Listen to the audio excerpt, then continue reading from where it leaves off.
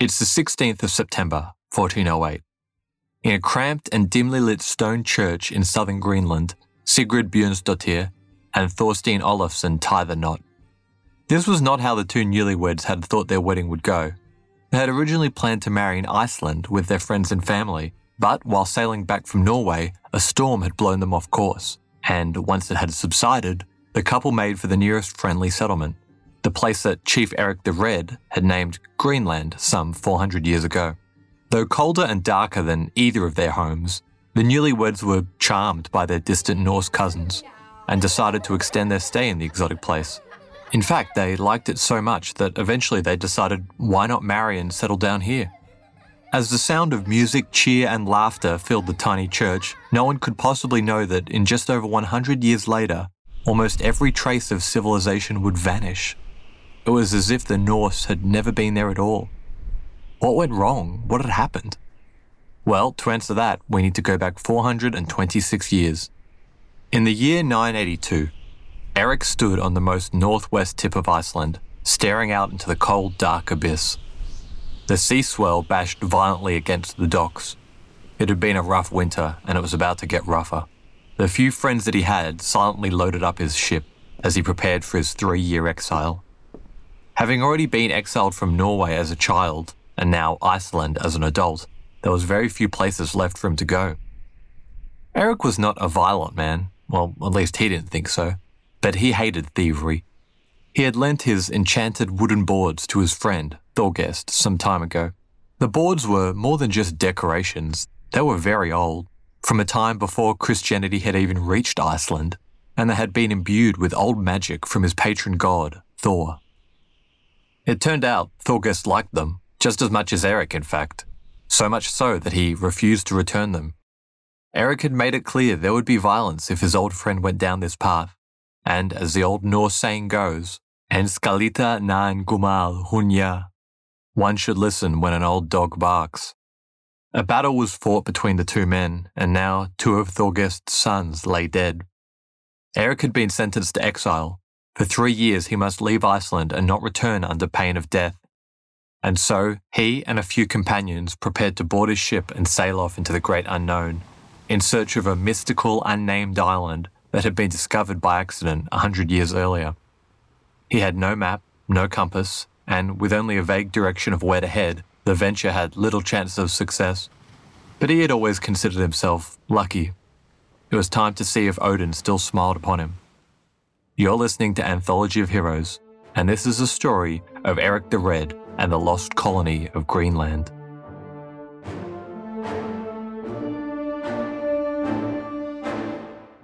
In today's society, looking back, we tend to think of the Norsemen as marauders or plunderers. It's not hard to see why. The horned helmets, dark face tattoos, and hallucinogenic herbs make for great stories.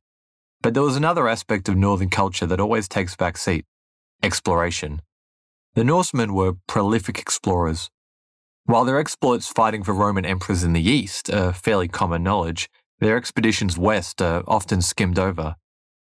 Erik's story today comes to us from 2 primary sources known as sagas. Sagas were oral stories told from one generation of Norse to the next. But they weren't static. They were altered with each retelling. Details were added or removed depending on the audience. For example, when Christianity was becoming all the rage, references to Norse gods may be replaced by references to God or Jesus. So, while we can get a good understanding of places and events, there is a degree of ambiguity that is unavoidable in this story. So just try and bear that in mind. Erik was born in Rogaland around the year 950 in a particularly scenic part of western Norway, just south of modern-day Bergen. His father was a man named Thorvald Asvaldsson, and in Norse tradition, your father's name plus the suffix son is your last name, so he became Erik Thorvaldsson. When Erik was about 10, he found himself spirited away from the comparatively sunny Norway to dark and gloomy Iceland. This wasn't a choice, so to speak. Thorvald was sentenced to exile for what the sagas flippantly refer to as, quote, some killings, and so Erik went with him. Erik and his father arrived and settled in Hornstrandir, in the most northern west part of Iceland. Like his home in Norway, this part of Iceland is incredibly beautiful and rugged, but not ideal farmland. In fact, there wasn't really much of that left at all. Iceland had been settled around 75 years earlier by Norse settlers, and in that time they had been very busy indeed. The small island, which once had 40% of its landmass covered in forest, had been completely stripped bare. Where mighty birch trees once stretched as far as the eye could see, sheep and goats now grazed, further damaging the soil. Around 1,500 farms covered the small Arctic island. In a way, Iceland was full. Nevertheless, Erik took to his home well enough. His father died not too long after, and he met a wife, Todhild. I'm going to apologise in advance to any Scandinavians cringing at me trying to pronounce your beautiful language with my guttural Australian tongue. But anyway, Todhild's land was better, so Erik moved there and established a farm, creatively named Erik's Home. Remnants of Erik's home still stand today, and I'll be putting a picture up on our Instagram page, @Anthology of Heroes, or one word. Erik and Todhild got down to business quickly, and the two had 4 children, Freydis, a daughter, and 3 sons, Thorstein, Thorvald, and Leif. It seemed that Erik was settling in comfortably to life in Iceland, and perhaps he would live out his days farming, feasting, and caring for his new family. But soon it became clear the fiery temper that had gotten his father into trouble was something that Erik had inherited. In fact, it's possible that this is where his moniker, the Red, originates from, either this or due to his striking red beard. Erik, like most other landowners, had a group of slaves tilling his land, feeding the animals, tending to the chores, and so on. While doing their duties, a few of his slaves started a small landslide on a farm bordering Erik's homestead, likely an accident. The owner of the farm, a man affectionately known as Eowulf the Foul, killed the slaves in anger. Erik, in turn, killed Eowulf and one of his friends, Halfdan the Dueler. As punishment, a council banished Erik from his lands for a predetermined period of time, probably about 3 years. So, while counting down his exile, Erik and his family lived on the islands of Brockney and Oxney, 2 desolate islands off the west coast of Iceland. During his time on the islands, Erik lent his wooden bench boards to a friend, Thorgest. If you're unsure what bench boards are, don't worry, I was too. The translations of the saga give slightly different meanings to what these were, but they seem to have been a few carved wooden boards that would have lined the inside of a house as a kind of decoration. These particular boards were said to be enchanted and held special significance to Erik. Perhaps they'd been family heirlooms. As Erik was currently serving exile for another murder, you'd think Thorgest would realise he was not a man to be trifled with, but apparently not. Once Erik's exile was up, he returned to his homestead and requested the bench boards returned. Thorgest refused. The tension between the two men built. Many of their friends were forced to take sides, and 2 sort of posses formed, Erik leading one and Thorgest leading the other. Eventually, Erik got his boys together and marched over to take the bench boards back by force. Thorgest and the lads blocked the way and the 2 sides fought it out. By the end of the brawl, 2 of Thorgest's sons lay dead, and a few others. The fight was inconclusive and both sides kept their men together waiting for a round 2. But at the next council, known as a Thing, it was determined that the one to blame for the feud was Erik and his men. And for a second time, he was sentenced to exile. The fate of the bench boards is a mystery to this day. As Erik prepared for the 3rd exile of his life, he must have felt a sense of shame. For the second time now, he had to drag his family away from their home and their community, all because he couldn't control his temper. But this time, he wasn't going to be stuck on a tiny barren island, gawping at civilization from the coast. No. It was time to prove to Thorgest and his bunch of cowards that he would make something of himself. Erik had decided that he would head west. Hello everyone, my name is Tom Kearns and I host the Anglo-Saxon England podcast, where I cover the history and culture of England from the departure of the Romans in the 5th century to the Norman conquest in 1066. So far we've surveyed the collapse of Roman rule in Britain, the migration of the Anglo-Saxons, and the history of Northumbria from its beginnings in the mists of legend to its destruction at the hands of Viking raiders in the 9th century. I hope you'll come and give it a go.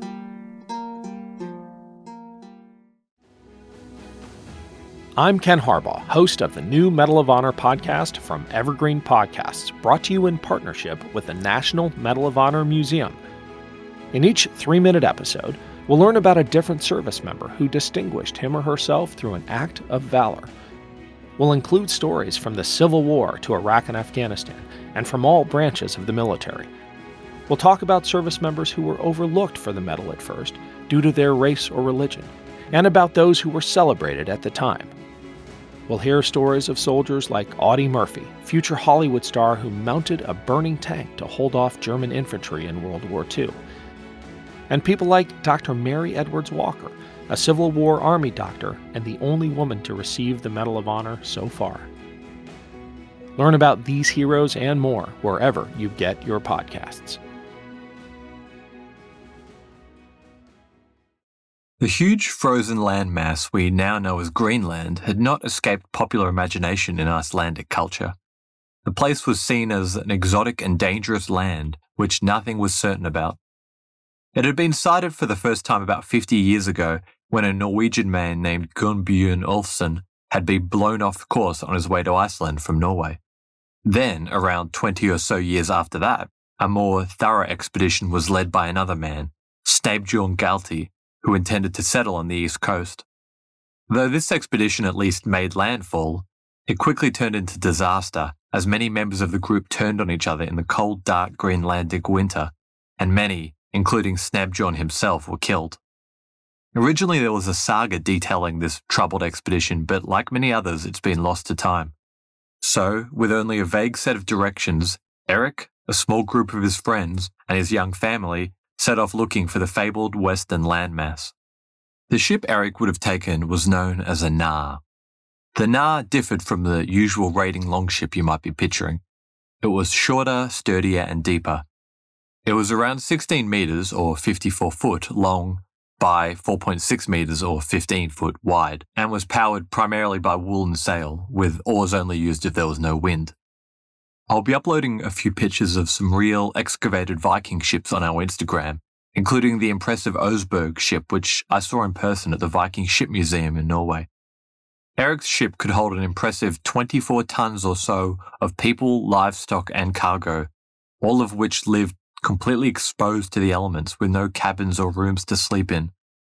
For that reason, the journey itself would have to be made in spring, and even then, it was certainly no picnic. They were sailing across a body of water known as the Denmark Strait.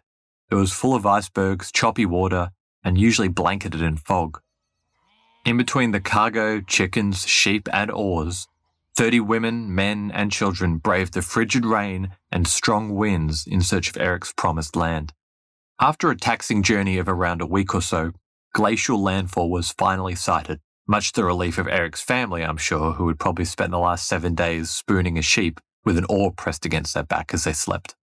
Following the coastline around, they finally landed at a southern fjord of the continent, which Erik creatively named, wait for it, Erik's Fjord. Over the next few winters, he and his band of settlers scouted out the coastline, looking out for the most choice land and naming them after Erik. I'm not kidding. After Erik's Fjord, they named an island Erik's Island. Another piece of land literally was just called Erik's Land. At the end of 3 years, Erik and his family returned home to Iceland. His exile was up, and it was time to move on. He started a fight with Thorgest again.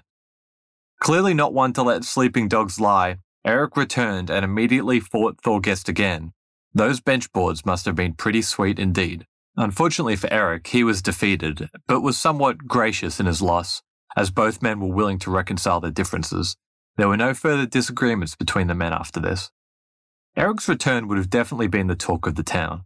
For the first time, someone had lived and seemingly thrived in this exotic western land. Erik played this up, naming the country he had founded Greenland, reckoning that a more fertile-sounding name would help lure new settlers, particularly as Iceland had experienced a difficult famine made worse by overpopulation. So, with a catchy name, a bunch of landmarks named after him, and a vague idea of where to go, Erik convinced others to return with him to the new settlements the very next summer. With a huge fleet of around 25 ships and around 500 people in total, the group set sail west for Greenland. But they wouldn't have the same luck Erik had. Either due to tough weather or difficulty navigating, 11 ships turned around and headed back to Iceland, some which never made it home and were not seen or heard from again.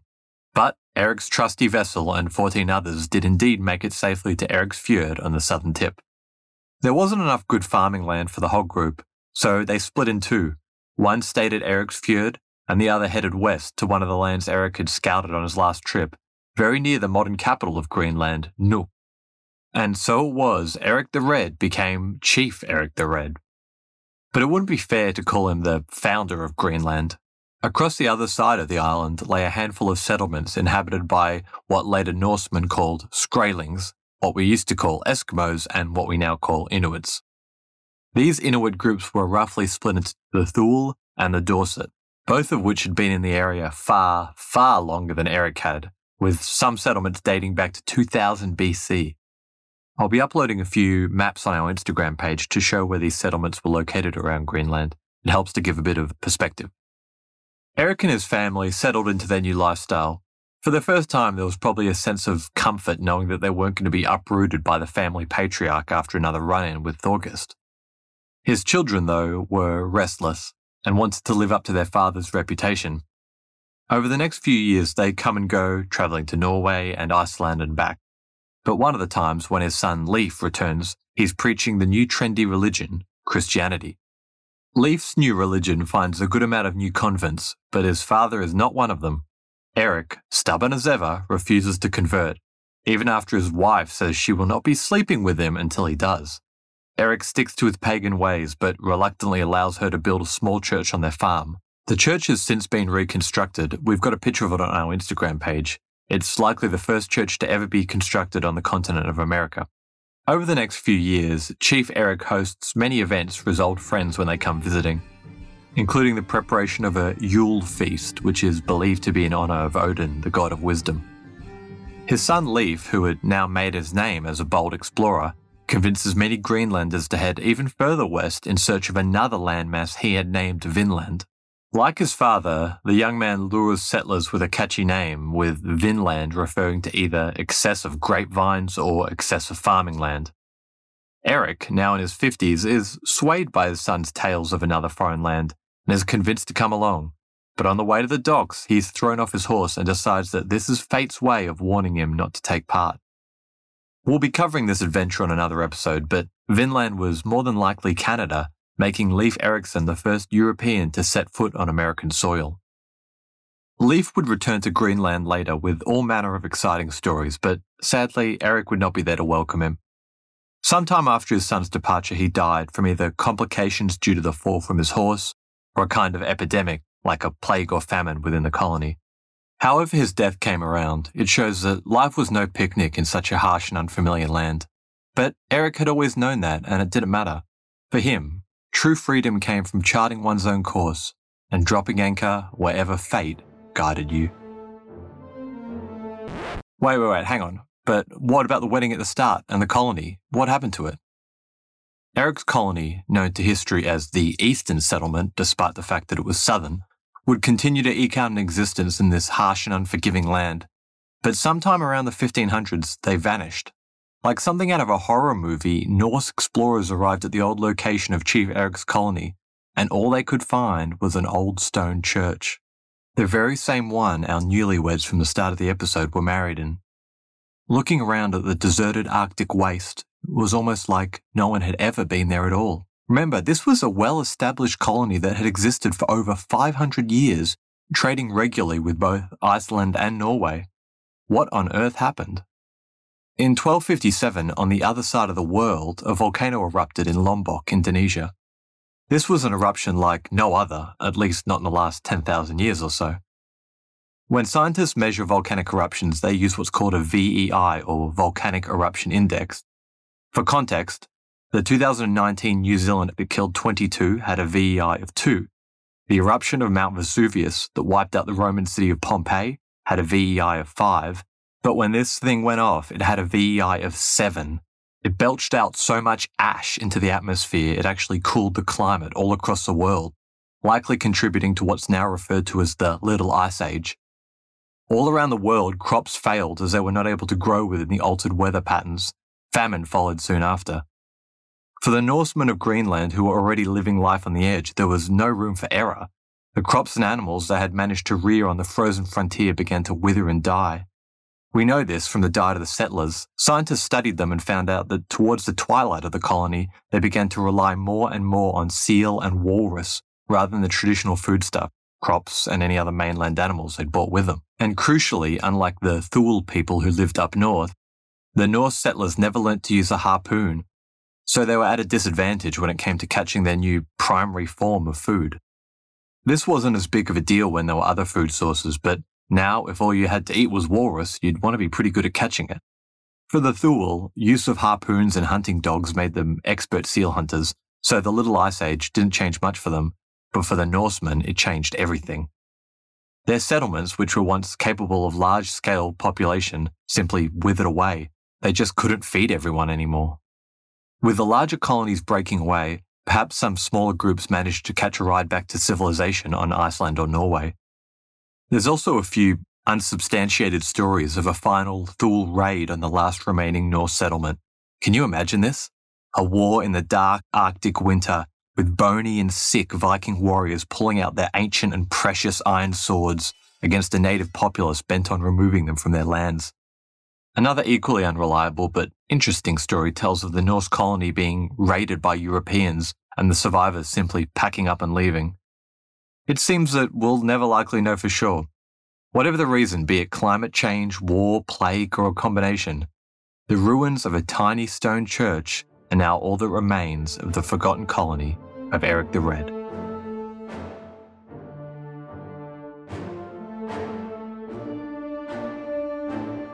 Thanks again for tuning into Anthology of Heroes.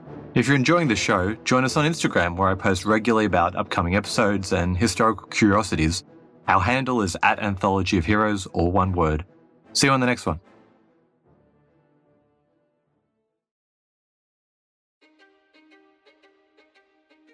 History is complicated. The story of human progress is long, messy, and riddled with controversies big and small. On Conflicted, we dive headfirst into history's most infamous events and contentious figures. We try and untangle the good from the bad, the fact from the fiction, and the monsters from the misunderstood. Was Genghis Khan a murderous butcher or a civic pioneer? Did the Allied powers go too far in firebombing the German city of Dresden at the twilight of World War II? And how did the Marquis de Sade acquire such a sinister reputation? And was any of it true? These are just a few of the tough questions we wrestle with and investigate on Conflicted. So if you love history or just enjoy a good story, please join me, your host, Zach Cornwell, for a fascinating new topic each and every month. Conflicted, a history podcast, is available on Spotify, Apple, or wherever else you get your podcasts. I hope to see you soon.